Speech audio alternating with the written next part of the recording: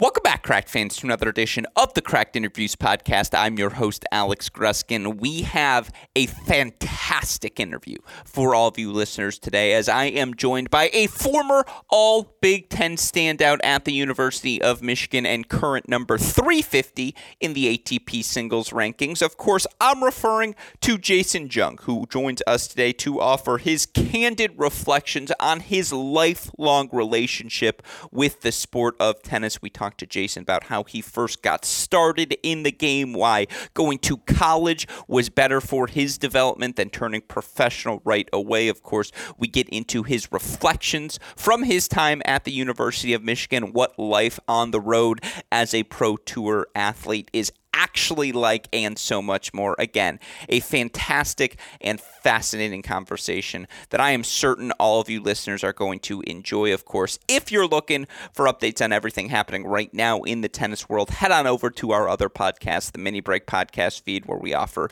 daily updates on everything happening right now in Miami. You can head over to the Great Shot podcast feed to learn about everything happening in the Division I college tennis world, as well as on the ATP Challenger Tour. Again, we got you covered here at Cracked Racquets, as we know it's our job to ensure you remain the most well-informed, best-educated fans in the business. The way we're doing that on this podcast here today is with our discussion, so let's get to it. Here was my conversation, a fantastic one with the one and only Jason Jung.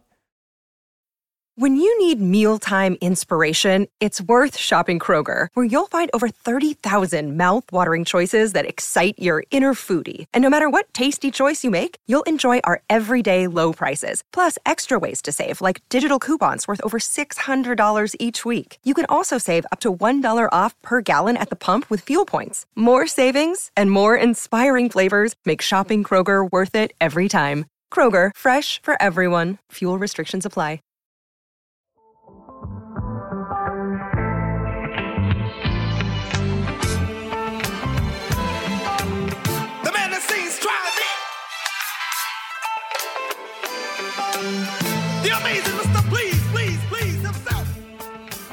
Joining us on the podcast for the first time today is a man you all will know best as someone who has reached 9 different Challenger singles finals in his career. He's captured 4 Challenger titles. He reached a career high of number 114 in the ATP rankings back in July of 2018. But perhaps most importantly, he's a multi-time All-Big Ten selection, a man who makes me feel comfortable rocking my Wolverines gear here on today's show. Welcome onto the podcast, Jason Jung. Jason, thank you for taking the time to join us. How are you doing today?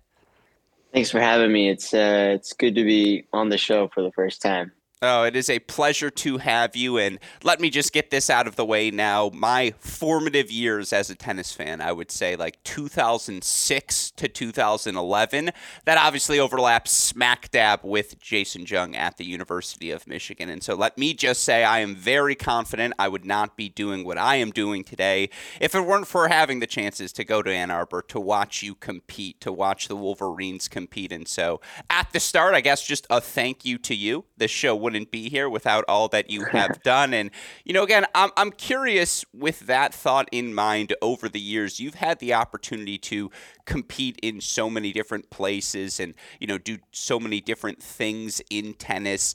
Have you noticed the Wolverine brand, that Michigan M? Is it recognized everywhere? Because they claim it is in all the alumni packets, and I'm curious if you've actually felt that on the road. You know, I actually do see the Block M a lot more than a lot of other schools. I'll go to some other countries and just go in a shop and you see a Block M. a lot of times it's like Block M, sometimes UCLA, Georgia, but yeah, Block M's actually everywhere. Yeah, it helps that we're a football school again. Like, I'm sure that doesn't hurt, right? When we're making playoffs and doing all these things. Well, it's actually easier to rock the gear now that we got some wins. Yeah, but during when we were in school, that was some tough years. Yeah, the dark era, as I like to call it. Although my Yeah. senior year, we were undefeated through all of our home games, so 10-0 going into our last two. And like when I say Ann Arbor fires when Michigan is undefeated in the fall, it's the Yeah. best play. It's the best place in the world to be. And again, I want to go through your whole story in tennis. And I do here at the start want to say if people want to read more about you, all you got to do is Google Jason Jung tennis blog, because you were kind enough to blog so much of your experience, and I want to get into that. But something you never talked about is really your background with the sport, how you got started in the game. Where did your passion for tennis, your drive for the sport all begin? Uh, when you ask that, sometimes when we look back and see how we started, it's, to be honest, like I think some of it's kind of a blur. I think, I started around 4, and that's just following. My dad took my brother to some lessons and wanted to coach my brother, and he's 5.5 years older than me, so I kind of just tagged along. Yeah. And somewhere along that line, my brother was like, "I don't think tennis is for me." And I guess I picked it up, and my dad tells me I loved it and I wanted to keep playing. But what I remember is around like 9 and 10, just working out with my dad every day after school, 2 hours, and sometimes loving it, sometimes hating it, just because I want to go play with my friends, but my dad's like, "No, you got to go practice your forehand." So, Yeah. yeah, Well, that's kind of yeah. oh, no, off of that, I'm curious because, and it may sound stupid, but anyone who plays tennis has this realization to some degree where you're like, you know what? I'm pretty freaking good at this. Like I am, because it's an individual sport, right? And it's not as tryout based. You don't have to go team to team and, you're trying out for the top level soccer team in your area and you don't make the team. Well, that's indicative of where your level's at. Tennis isn't like that. I'm curious for you, for lack of a better term, when you have that come to Jesus moment, when you're just like, you know what? I am pretty freaking good at this.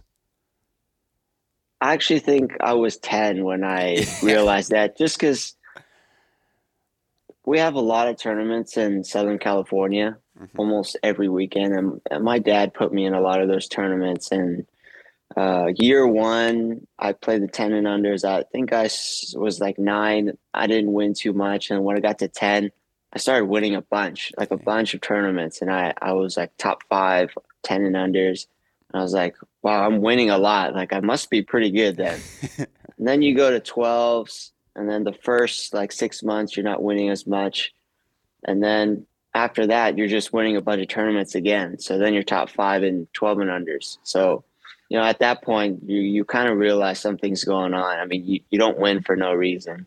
Yeah. No, I'm always curious because looking back now, I mean, again, you're still active. A lot of guys who are from your time period who were very good at tennis are still active as well.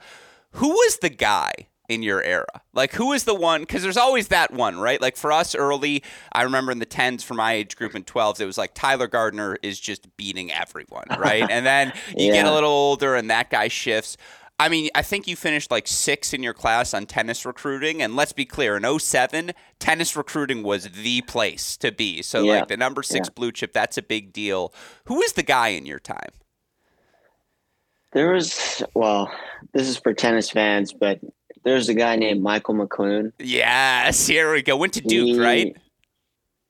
No, he turned pro. Oh, okay. Yeah, he was the next big thing, and he was really good. He dominated pretty much all divisions, and he took the path of going pro at 18. Mm-hmm. And I would say 12 and unders was Stevie Johnson. Yeah. That was the biggest. I lost to him. And we have this tournament called Sectionals, which is the biggest Southern Cal tournament. I lost to him that year, 12s, sectionals, singles, doubles, and mixed in the finals. Mm-hmm. And that hurt a lot. Yeah, no, I can imagine. And, the reason I asked this question is because you mentioned it there. McClune goes pro, and, I think Donald Young's like a year or two older than you, something like that. He's got to be right in the mix. Donald's actually the same year as me. Okay. So I played him in 12's Super National hard courts. After that, he was just too good. Like, we didn't see Yeah, him. that was the Yeah. last junior event he played. From there, it was all Yeah. futures and pros. And well, Yeah. the reason I ask is because you see guys like McClune, like Donald Young, go straight to the professional route. What was it for you in that time? And it wasn't like now when you have 15 guys right now in the live top 100 who have college tennis ties. That wasn't the case back in 07. What was it for you when you're making your decision, college, pros, that you were weighing? It actually came down to physicality. Okay. I did think about going pro, but at the time, our family just didn't have enough money to go pro. And also, I think I was getting, when I was 16, I started to get injured. Yeah. I mean, not long-term injuries, but aches and pains. I'd be out for a couple weeks here and there. And we just thought that if we got to college, maybe play 2 years, get some good training in, we'd be better off. So thinking about pro, there was probably like a 5% chance there. So Sure. college was it. And now when you talk to players, younger players, when you're out traveling, competing, if they ask you, will you recommend the college route to them? It's a very tough question. It is different now, and I do think it's case by case.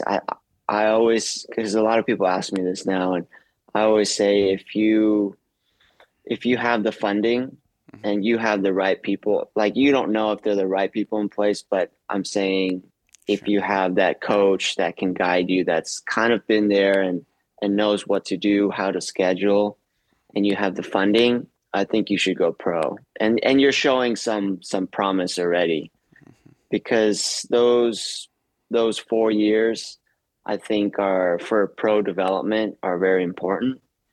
But otherwise, I think you should go pro. And the other thing is, you could always go for one year in college and then come out. I think that's been very common these days. So I would say that, yeah. Yeah, no, I mean, I want to get back to that funding and the team around you, because that's such a fascinating thing. And obviously, it's something you discussed throughout the course of your blogging of your time in the pros. I do have to ask, though, because I've gotten the chance to know him very well now. Bruce Burke enters the Jung household. Does he have a 12-point PowerPoint? Like, especially in 07, I feel like that was the Microsoft PowerPoint's peak. Does he come in with the 12-point plan? What's Bruce's recruiting pitch to get you to Michigan? Oh, I remember one of the first calls we had. I was on the phone with Bruce for 2 hours. I've never been on the phone with someone for 2 hours. I don't remember what he was talking about, but he pitched me something pretty good, and I just kept listening. But the funny thing is, Bruce and Sean, they tried really hard and they were great. But I ended up not signing with them at first. So, but it comes back full circle, and it was great signing with Michigan again. Well, talk to me about that recruiting process, because it did get a little interesting for you. Yeah, so it came down to Michigan and Virginia. And at the time, I think it was 2006, and I played Kalamazoo, and my family and I decided that the high school that I was at could help me graduate early, because we wanted to professional was the ultimate goal. Sure. And my high school was going to let me graduate. I could finish in half the year, and I could go to that. I could start college in January. So I told all the schools, and primarily it was Virginia and Michigan. Bruce said it was fine. Like, he had the money available, maybe not as much the first year when I first get in, but after that it was okay. So he clearly laid that out.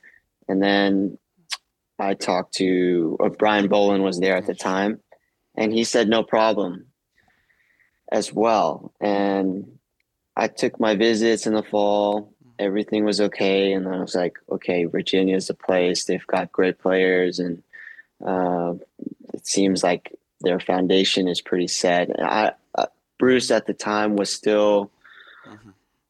he was still kind of new there, Mm-hmm. and I guess ultimately Virginia had better players at the time, and they were more established. So I thought maybe Virginia's the place. Mm-hmm.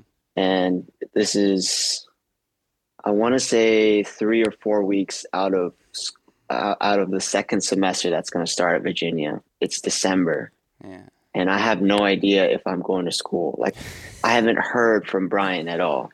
So I call him, and he says, I didn't get into school.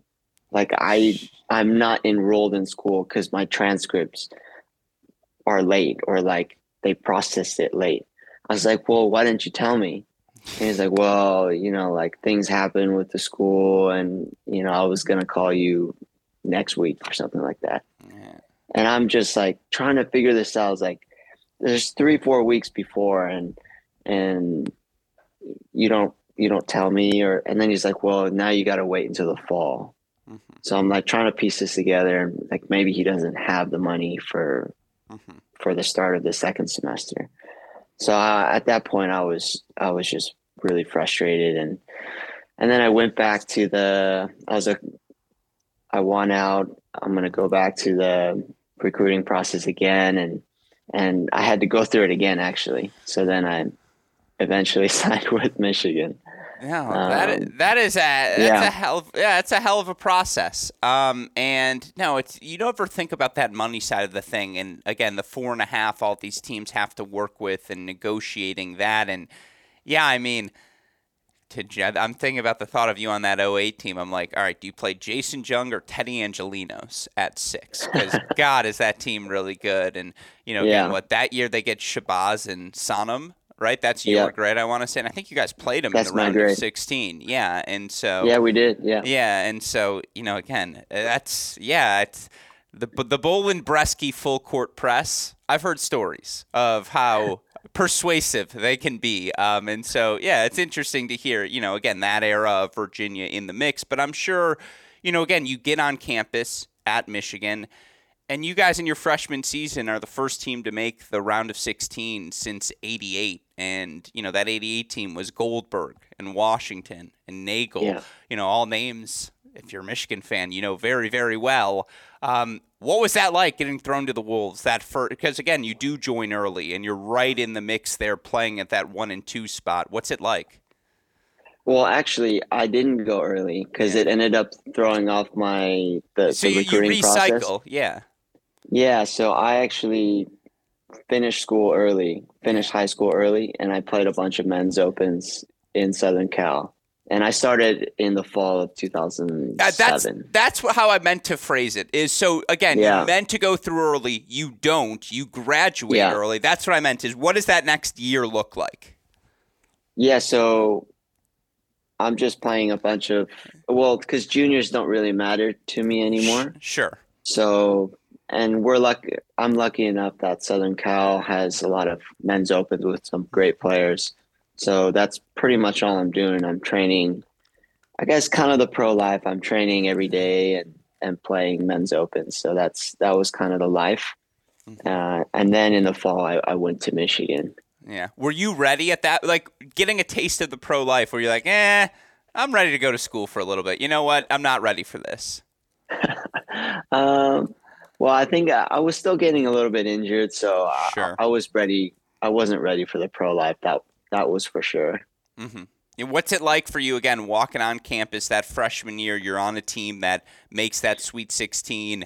You're asked to play in the top 2 of the lineup. And I know looking back, I was looking at the records this morning because I'm a nerd, and that's what I do to prepare. And I was like, in no world was Jason Jung ever 3-10 at the 2 singles position. But lo and behold, I was like, I guess that's what it was. And, again, that team has Matko and all these different pieces. And I'm curious what it was like to be thrown into with that group. How what that experience was like. Did you enjoy it?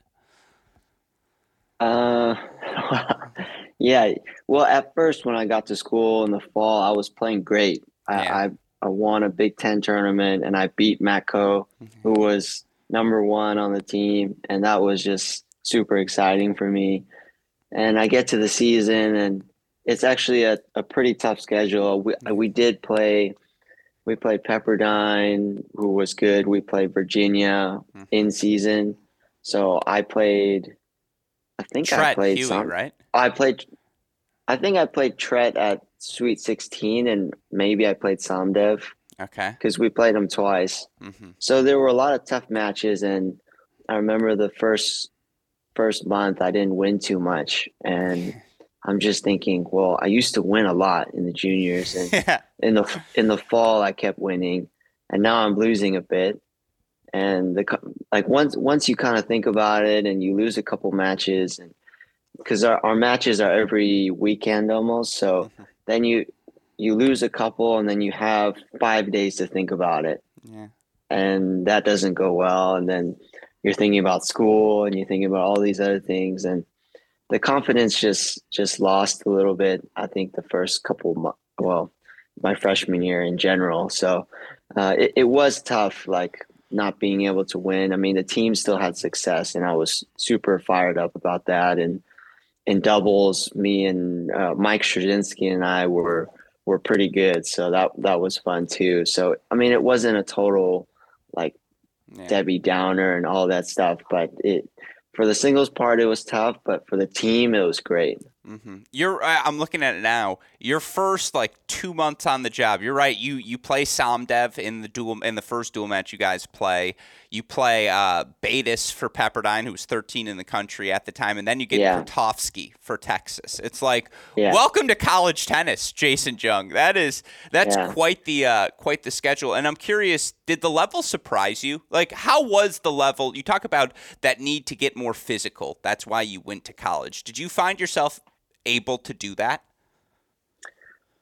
I'm talking about with the experience of 10 years on the tour as well. And I do think I did get stronger. I mean, with the dorm, dorm diet, it definitely helps you gain some weight. I mean, I went into college, I think I weighed 138. Okay. And that was like a big thing for me to try and put on some weight. And I did get to 155. Okay. And was that too much? Were you like, no, not a good 155? It was a bit too much if I'm looking back. But the thing was for tennis, I think there wasn't our assistant coach at the time, Sean Mamie, he was really good at tennis specific training. So a couple times a week, he'd call it TST, where we train specific movements on tennis, so on the court, that kind of thing. But when we'd go to the gym, our strength trainer, who was also named Jason, was really great. It's just he wasn't in tennis for a long time, so there are some movements that weren't really addressed. If I'm thinking about it now. At the time, I thought everything was great. I mean, we were doing Sean would put us through runs at 6 a.m. twice a week, and then we'd be in the gym quite a bit, and we'd have individuals. So at the time, I thought everything was what I needed. Let me just ask you this. You can re-win a challenger title, or you can re-win that Texas Tech match to send the team to the Sweet 16. What do you pick? Oh, probably Sweet 16. I mean, that feeling of everyone just putting their heads down after the match, that hurt. And also it was Virginia, and everyone on my team knew what happened with me in Virginia. Yeah. So we really wanted that win. Yeah. That Virginia team was real. I mean, you saw 08 Samdev. You also saw 2011 Stevie. Tell me, what's the pinnacle of college tennis? Because I feel like that Samdev, I mean, I know he didn't lose back-to-back NCAA titles, but Stevie actually didn't lose.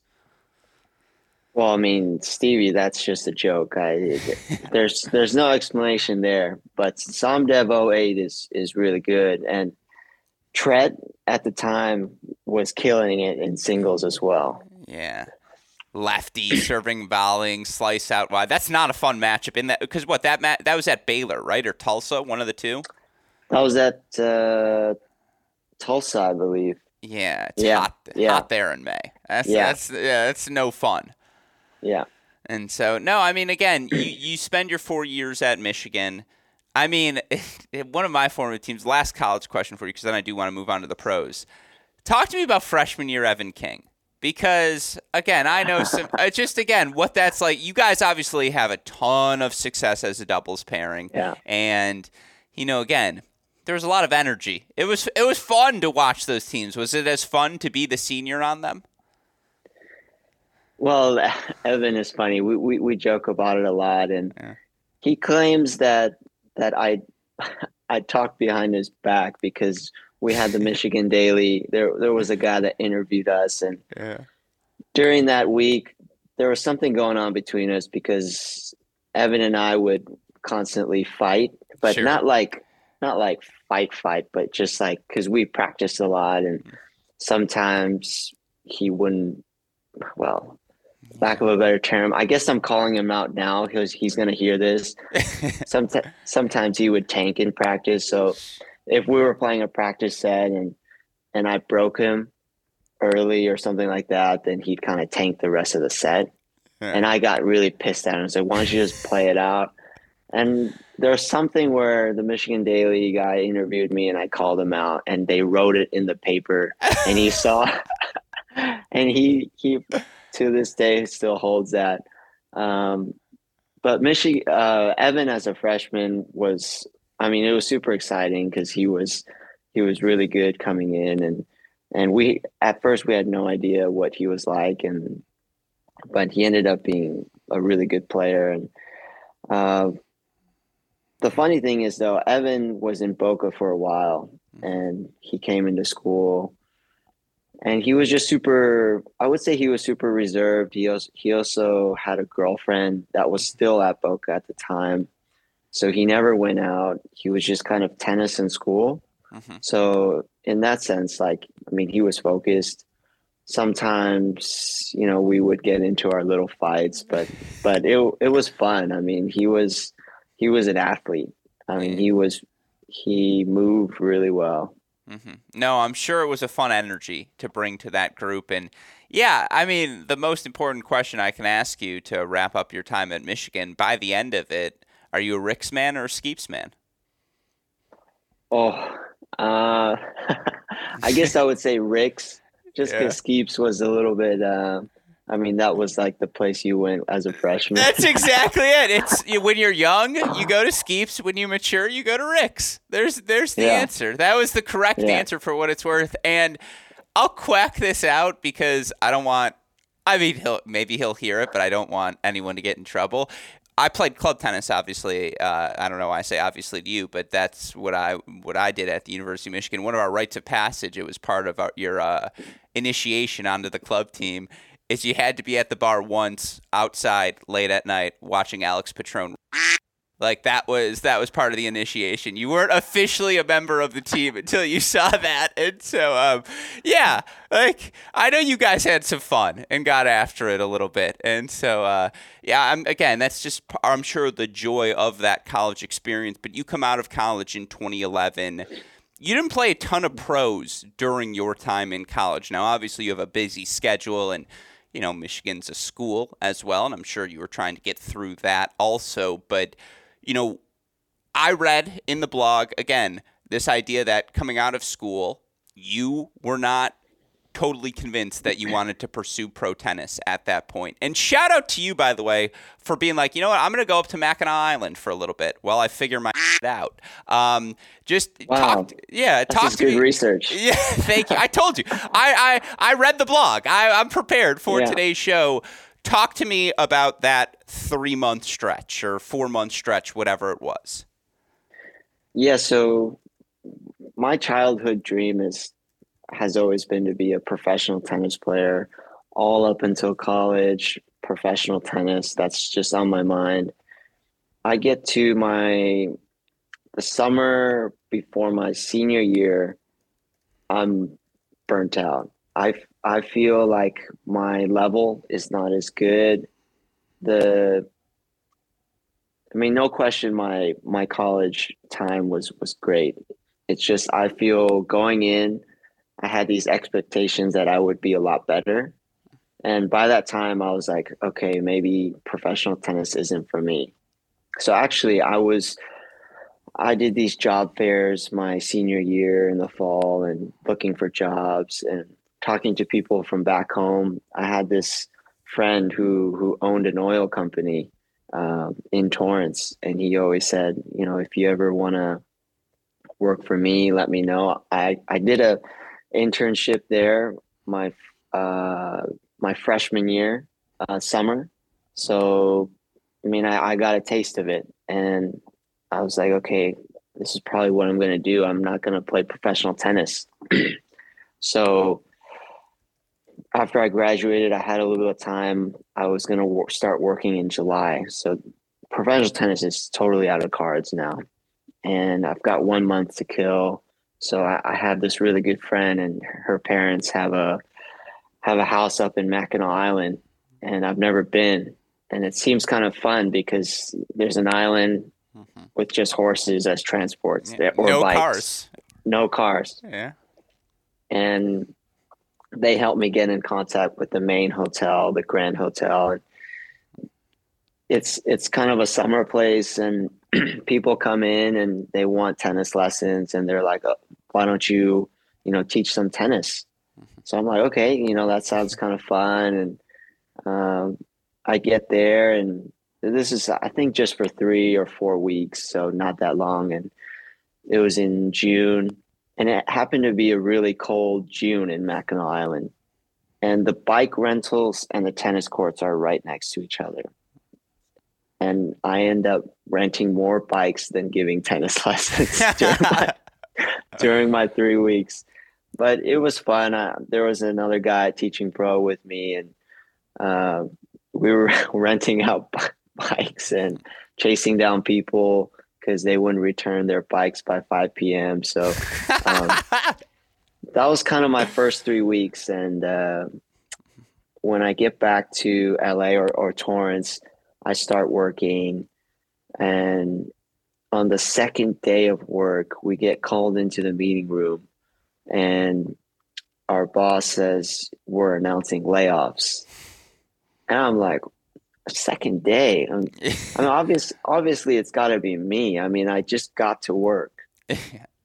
And sure enough, it is me. And they say, okay, 4 weeks. You got 4 weeks. And I literally worked for 1 month, and that was it. And so now I'm not really sure what to do. A lot of people are telling me, friends and family and coaches like Bruce and Sean, they're like, why don't you go try and play? And at this point, I'm like, okay, maybe I could play, but not sure. My parents or my dad, he's like, well, you should probably, maybe think about law school or something that you can fall back on. So he's like, why don't you try and take the LSATs before you, if you want to play, take the LSATs. So that whole summer, I'm kind of playing some men's opens again, and then studying for LSATs. So that's my summer. And I had a really good friend. He told me about this tournament in Seattle. In the summer, the Pacific Northwest has these men's opens, and they're really nice. And there's a really big one in Seattle at the Seattle Tennis Club. And he told me, why don't you go play it? We have a friend up there. We can go visit him, have some fun. And I hadn't played in a while, at least not competitively, just here and there. And I go up there not knowing what to expect, and I win the whole thing. Like, there's a couple good college players, but like I win convincingly. Like, some of these matches are like 1-1, 0-2. And I'm like, oh my God, like what's happened? And I'm okay. Like, sign me up. Like, I win I forgot how much I won, but I think it was like $3,000, which coming out of college is quite a lot. I was like, wow, like I can do this. Like, Yeah. sign me up for the pros. So that's kind of like where I got my start at wanting to do this. Hmm. Yeah. No, I'm sure it had to feel good to just win again. Like you're just like after time away to get back in the circle and to be winning again. You had to have caught the itch, right? Yeah, definitely did. Yeah, and so who was the best player you beat in that tournament? I'm sure you remember. Come on. Uh, well, geez, I hope these guys don't hear this, but I played. There was this guy, Chris Kearney, Okay, sure. who was pretty good. He played at UC, ended up playing at UCI. I think I beat him 0-0, to be honest. Yeah. Yeah. If it wasn't 0-0, it was 0-1. Yeah. No, I And mean then I'm sure. I played a good friend. He's from Redondo Beach, Andy Gerst. Okay. He ended up playing at San Luis Obispo. I think I beat him like 2-2, Yeah. and he was still good. So I mean, there were some college players that were good. I mean, Yeah. so yeah. No, and to come full circle here, you're getting ready to go pro. I know you went and played an event in India at the end of 2011, but your first, full season traveling is really 2012. To come Yeah. full circle from earlier, what's the hardest part about getting going? Is it the funding? Is it the scheduling? Like, how difficult are those things to get off the ground, even more so than maybe just like getting your level of play ready to get back on tour? Yeah, I think the hardest part is if you don't have someone that knows the pro tour, it's like you're figuring stuff out on your own, really. The funding was tough. Luckily, Bruce and Sean helped me fundraise a little bit through Michigan. And I did have a roommate in Michigan, and his dad helped me a little bit. That was great. And I had some people in Torrance at my club. We had this fundraising event, and people donated money. So my parents donated some money. My brother did.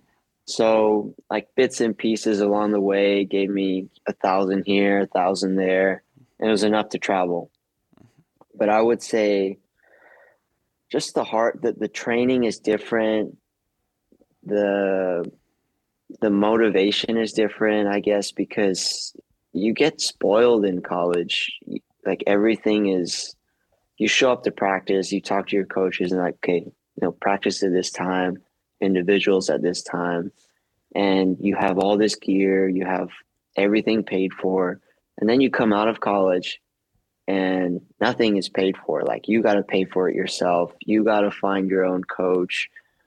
You got to find your own trainer or physio and schedule everything on your own, like which you're not used to at first. And scheduling, that no one talks about how important scheduling is, because end of 2011 I played India, and I went to India because I heard people say if you play qualifying in India, it's going to be easier than it would be in the US. And which I thought was true because I did play some futures in the US before, just a few, but it was really hard. Mm-hmm.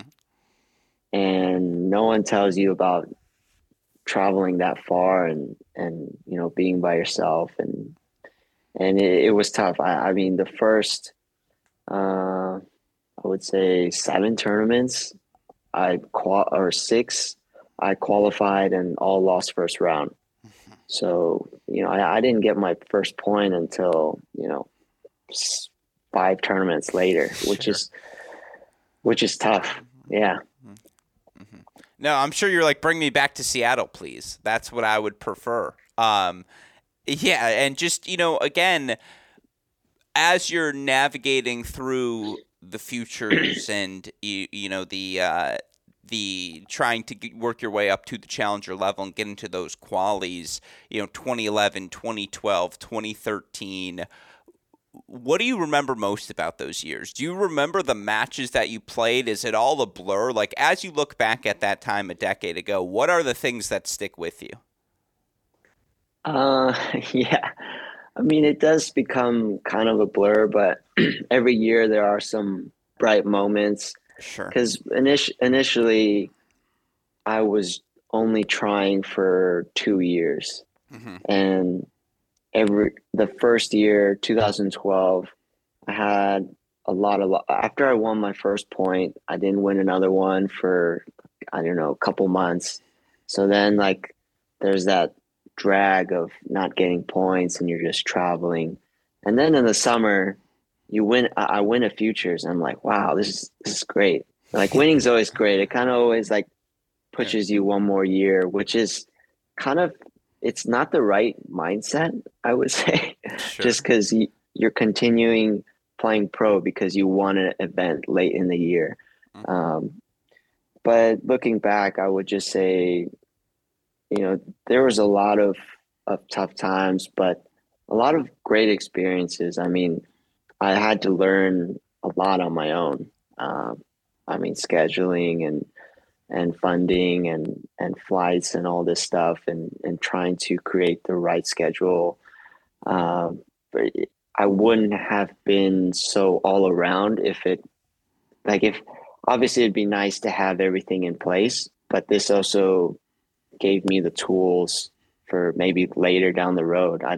Not sure. So, um, I would say the first couple years, you're just trying to figure everything out. Hmm. And I'm grateful that every year I've gotten better. So it's been able to help me push to an even higher level. Hmm. So every year I've gotten better. So you have your goal set higher, and that definitely helps. Hmm. 2016 for you. That's, the season you really make your run towards the top 200, top 100. I think you go 41 and 22 overall. You have a ton of different challenger success. Yet the one thing I notice most when looking at your schedule, outside of what you played Winnetka, I want to say in July, you played Irving, excuse me, in Dallas in February and March. Everything else outside of the country. Now, again, ranking wise, wins wise, it was working. But you're on the. I don't know where you were based out of in 2016, and I know again, obviously, you changed flags. I want to say somewhere around that time.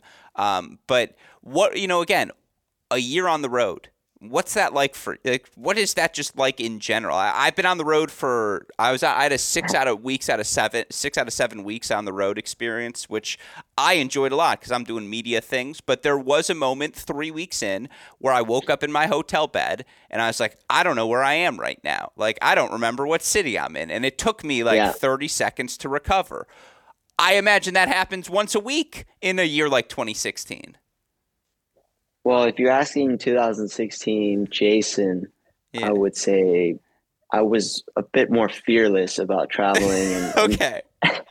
and going to different places and obviously there are some tough weeks and tough countries to be in, but I was a bit more fearless. If you're asking me now, a lot of the travels I probably wouldn't do today.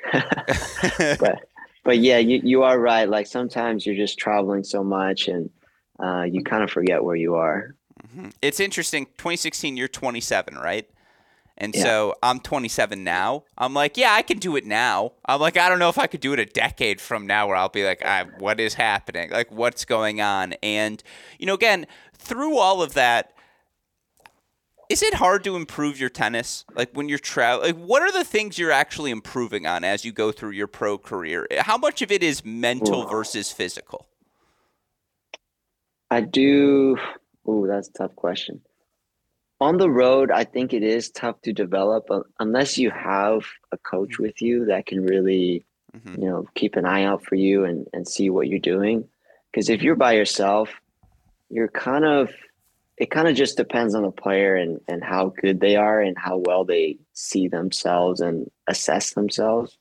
But I would say the majority, if you're by yourself, it's really tough to develop. You have to have that coach. So for me, my coach back home, we would try to keep I was based out of Torrance still, Mm-hmm. and we would try to schedule around like no more than 4 weeks on the road. And there were times where I was in hindsight, which was bad, I was chasing points. So chasing points meaning like maybe there was a Grand Slam I wanted to get to, or the ranking I wanted to get to, and I got to week 4 and then 5. And week 5 there was a good opportunity. This tournament had a couple players pull out, and it looked like a good opportunity. So I decided to stay on the road and play. And in hindsight, I think that hurt me a little bit, because for my mind, if I stayed out more than 4 weeks, I kind of I was getting more fried, and that wasn't helping my tennis, but also mentally it was hurting me a lot. So my coach and I, we tried to keep it max at 4 weeks. I do think, yeah, physical wise is important, but also mentally, because like we were just talking about, being on the road is quite tough. Like if you're out there for weeks at a time. So like a lot of these Australian guys, I mean, I don't know how they do it. I mean, I think all of them should be mental coaches for us. Yeah. I mean, they're on the road sometimes for 3-4 months at a time. And I just think, wow, like I'm whining about 4 or 5 weeks and they're on the road for 4 months. Yeah. So. No, it's remarkable. And again, you have to make so many different scheduling choices. And again, I can't emphasize this enough. Everyone needs to go check out. It's jasonjungtennis.wordpress.com, and you can read your entire blogging journal. And I guess I should have asked this earlier. That started around 2016-17. Or I want to say maybe 15? No, the blog actually started when I first started on the tour, because it was actually a way for me to write to friends and family where I was. So that was the whole goal of it, was just to share my experience with my friends and family. You're telling me I have 4 more years of blog, or like 6 more years, because I've read like 2016 onwards. So you're telling me there's more for me to catch up on? Yeah, a lot more. So I want to say I kind of stopped writing in like 18 or 19. It kind of it kind of fizzled out a little bit. But yeah, I started as soon as I started playing, I started writing. Why? It's because it's fascinating to me. Why did I stop? Yeah, or even beyond, you talk about communicating with people. What was it you were trying to convey? Because you're very open. Like, again, you talk about – I want to ask you about the $440 taxi. We're going to get to it, I promise. But, again, just like it's really compelling. And I feel like if your career starts in 2021 instead of 2011, this blog takes off. Like, that's my whole thing is I can't – like this – it's really interesting. That is a good point, actually. I mean, I didn't think about that. But to be honest, initially, it really was just for friends and family, because I was going to be away. Like, I knew I was going to all these different places, and I couldn't possibly talk on the phone with everyone and share everything that I wanted to share. So that was the goal. And then as I started to write and go to all these places, it was actually kind of cool to and fun for me to write about it, because it was just such a experience, and people around me, some of them would never go to these places, and I tried to put more photos with it, and then as the years passed, I started to gain more experience and knowledge, and also like the ups and downs, and I wanted to share like the struggles a little bit. I don't think, well, I mean, usually we like sharing good things. And sometimes I think it's good to share some of the struggles, because people don't know what it's like out there. You come home, like I'll come home and go to the club, and the thing people always said was like, wow, you're living the dream. And I'm just like, you're right. I am living the dream, but like, it's not just about that. Like there is more to it. So that's kind of like where I wanted to share, because I think it's important to show these parts of the tour. No, you're living a dream, not the dream, would be how I would phrase it, right? It's like, yes, Yeah. I am a professional player, but your dream of it is what Djokovic is doing every week, which is private jets and, again, appearance fees and all these different things. And you talked about it, like reading through the blogs, I don't want to say the theme, because there is a lot of joy in what you're doing. And like, I want to talk about your university games decision, and I want to talk about those newspaper clippings, which I'm sure you still have somewhere in the Jung household, or it's got to be in a Jung household somewhere. Yeah.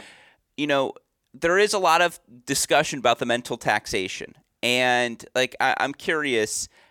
And I guess to some extent, every job is mentally taxing, of course. But when you think about a professional athlete, the thing you jump out is, does their body break down? Are they able to just continue to play tennis at the level they were? That's what it comes down to. The more you talk to players, the more I do things like read blogs like yours, it sounds to me like that is not what it comes down to. Like, it's literally, can you stay fresh in week number 36 of the season? Like, that's the real struggle. And I feel like am I on to something with what the blog's conveying? I think you are. Yeah. Okay. It's definitely about being fresh. It's there's no question about that. Yeah. It's just, again, it is fascinating. Let me ask you about that university games decision, 2017. You have that opportunity. You could have gone and played U.S. Open, qualies, maybe get in main draw. You make the decision to play the university games. Talk to me about what those games are and what that experience was like, because obviously you walk away with the gold medal. This is funny. I mean, Evan always gives me, Evan King always gives me shit because he's like, you're the only guy I know who skips Grand Slams to play other tournaments.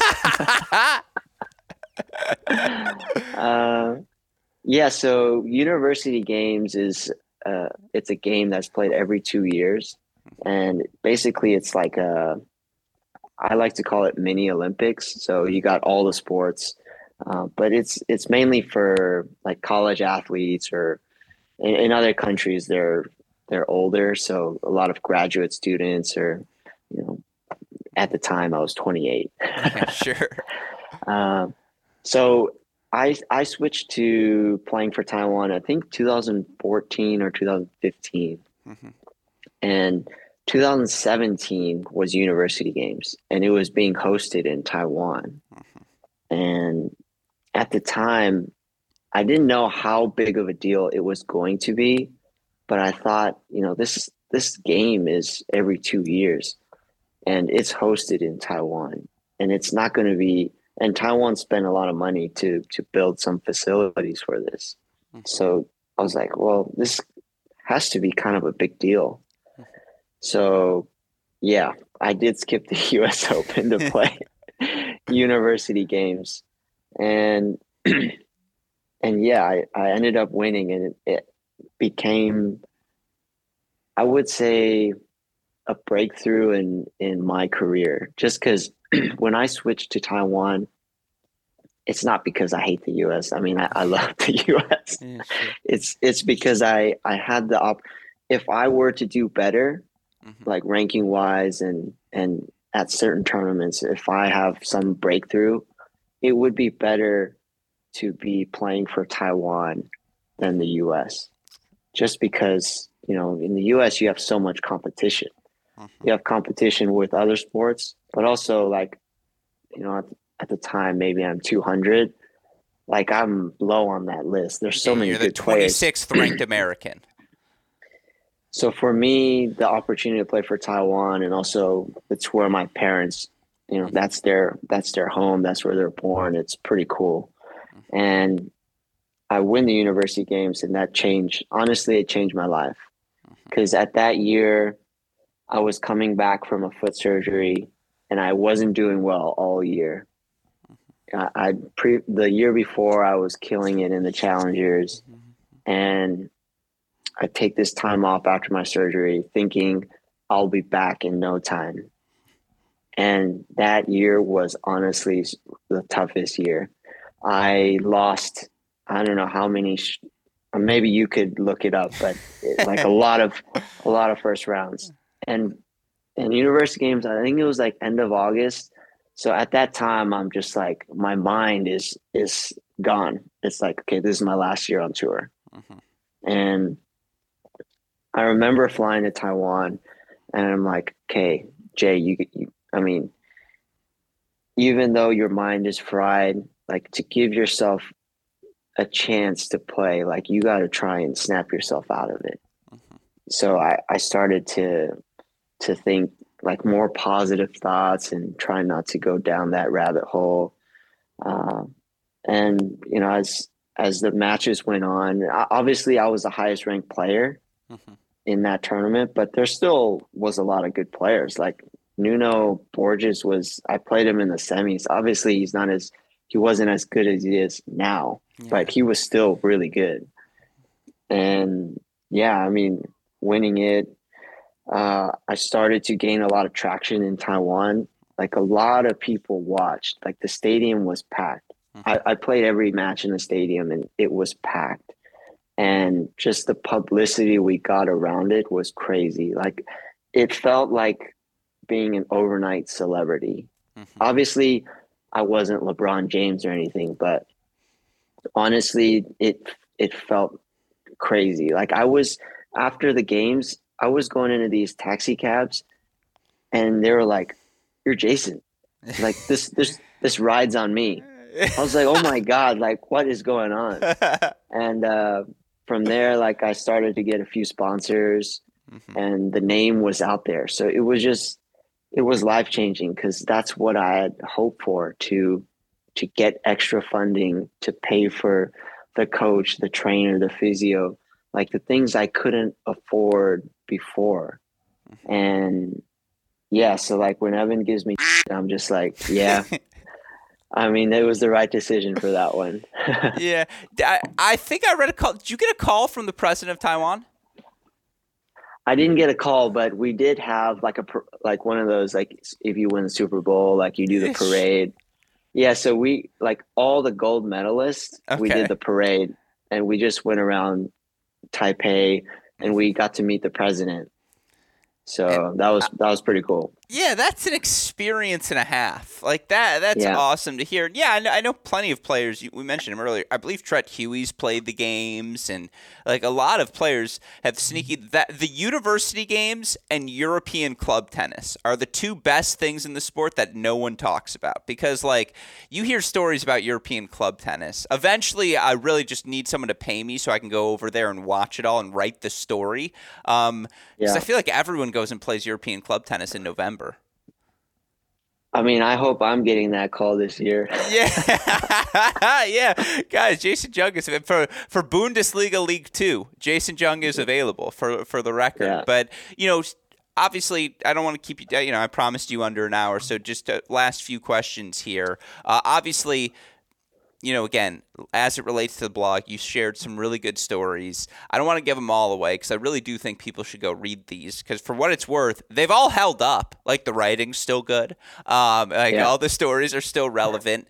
Talk to me about the $440 taxi because, like, to me, that epitomizes what life on the road must sometimes be like. Yeah. So I was in Korea and I kind of got to go back to read it to see what happened, but I was in the middle of Korea, and which is not as transport accessible. Okay. And I was trying to get back at a certain time because the flight back home was in Seoul. Hmm. So I want to say it's like a 4 or 5 hour drive, but they also have this thing called the bullet train. Okay.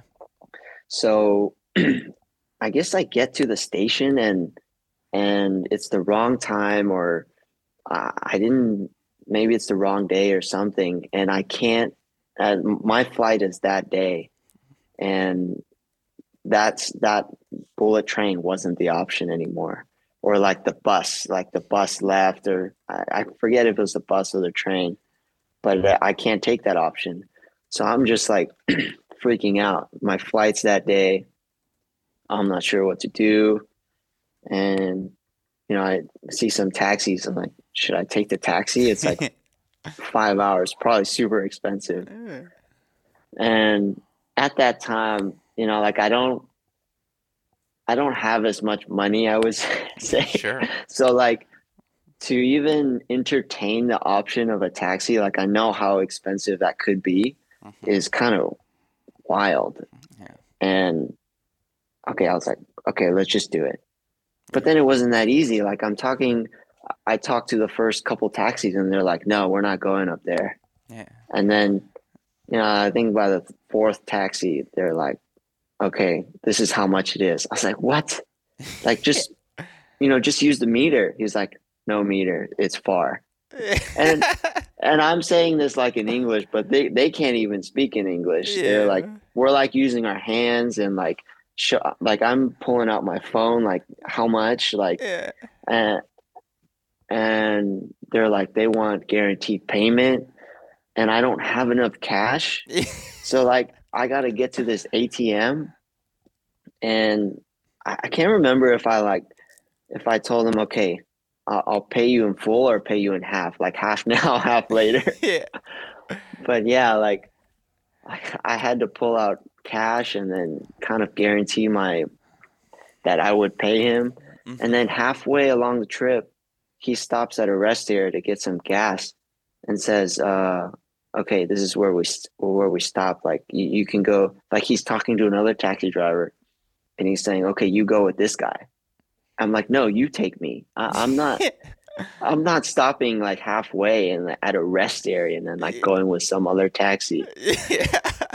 So yeah, like I barely made it to the flight and I mean I made it there safe, but it was just such a grind and such an experience, like not having to use my hands to speak and using my phone to show like, okay, this is the price, and then like stopping at that rest area thinking, okay, this is my life over? Am I gonna be kidnapped? So yeah, that was an experience. I think my favorite detail hidden in the blog is when he stops, not only for bathroom break number 3, but on this bathroom break, he brings you back strawberry milk. And he's like, hey, I know I've been a little bit of a hassle here. Yeah. So here's a bottle of strawberry milk to make up for it, because that's what you need right now, right? And honestly, as a big proponent of strawberry milk, I'd have been like, you know what? We're back on the right track. I'd be like, this made amends. It must have helped a little bit. That is a good detail. I forgot about that one. Yeah, it's unbelievable. And again, all these things available in the blog. Last 2 questions for you, because obviously now, you're focused on your tennis here moving forward. And, you've gotten off to a pretty solid start here in 2023. You've been able to, reach Challenger semifinal to start your year, and you've been able to get through qualifying at, I think all 3 of the 4 Challenger events that you've played. The ranking's 350. I'm curious, what the goals are for you this year and what that passion is, that spark to keep on playing. Yeah, it's honestly been a tough year and a half. Last year was tough. There was a lot of outside family things I was dealing with, and the level just wasn't as good. But to start this year winning a lot has been great. Actually, it is a grind to go through qualies at these challengers just because it's 2 extra matches. But these 2 extra matches have actually given me a lot of confidence just winning again. And the goals this year, I mean, obviously I want to try and get back to where I was, around the hundreds, and to give myself that chance to climb even further. But I would say the biggest goal this year is to bring my dad to a Grand Slam. Okay. Because he hasn't traveled with me at all, to be honest. I mean, he's the one that brought me into tennis, and I kind of want to close it full circle where he can experience a Grand Slam. My mom and brother got to experience it, French Open a couple of years ago. So yeah, that would be quite a cool goal for me. And honestly, it's just to also see how much more I can push myself. I mean, it sounds kind of crazy, right? Like professional athletes are crazy, but from the year that I had last year, I want to try and push myself a little bit and try and push through those times where you're mentally not feeling as well. Because I do think I am in a better place this year, less distractions and able to focus more. So I am back on track, and I want to see how far I can take this last time around. No, I love to hear it. Well, then my final question for you in that spirit, what is the thing right now, because I've watched a lot of Jason Jung tennis in my life, and I think I can answer this question, but I'm curious asking you, what's the thing right now you do best on the tennis court? I would say movement. Just moving in and out, side to side. And my side to side has always been good. The in and out, like up and back, has sometimes been troubling, but it's feeling pretty good now. Yeah, no, that's the thing it's just amazing through all the injuries. You're quick as hell. Like, it's the fluidity. I'm just like, can I just borrow your hips for a day? Like, just a day, and just to see what it's like to get in and out of the corners like that. Because, no, it's always a joy to watch. And, again, to come full circle here, as I mentioned at the top, I know that watching you guys, the joy your Michigan teams had, that's what made tennis seem so fun for me as someone who younger. And, again, to all of our listeners, anything we can do, I know I speak for them, to support your game, your efforts moving forward, we look forward to doing so. And yeah, don't be a stranger here on this show, Jason. It was great to get the chance to finally speak with you. I appreciate you taking the time to join us today. Thanks for having me. Yeah, of course. Take care, and good luck to you, obviously, the rest of this year. Thank you. Hope all of you enjoyed my conversation with Jason Jung. A massive thank you to him for taking the time to chat, for being so candid and opening up about everything that's happened within his time within the sport. And again, hopefully we will be able to speak with Jason more in the future. Hopefully we'll be able to celebrate a huge 2023 season that sees him return not just to the top 150, but make that top 100 push. And yes, hopefully, I mean, what an admirable goal. If we can't all root for Jason to be able to bring his dad to a slam this year, we're just not doing this right as tennis fans. So again, a massive thank you to Jason for taking the time to chat, obviously wishing my fellow former Wolverine success, not just here in 2023, but moving forward in everything that he does. Of course, we've had the chance to speak with so many cool players of late here on this show. All you got to do to find all of those conversations is scroll down on your podcast feed. Of course, again, if you're looking for updates on everything else happening in the tennis world, the Mini Break Podcast, the Great Shot Podcast, they'll be the place for you. You can find them all on our website, crackrackets.com. Of course, a shout out, as always, to our super producer, Daniel Westoff, for the of any job he does day in, day out, making all of this content possible. With all of that said, for our fantastic guest today, Jason Jung, our super producer, Daniel Westoff, and from all of us here at both Crack Rackets and the Tennis Channel Podcast Network, I'm your host, Alex Gruskin. You've been listening to another edition of the Cracked Interviews Podcast. Stay safe, stay healthy. We'll talk to you all soon. Thanks, everyone.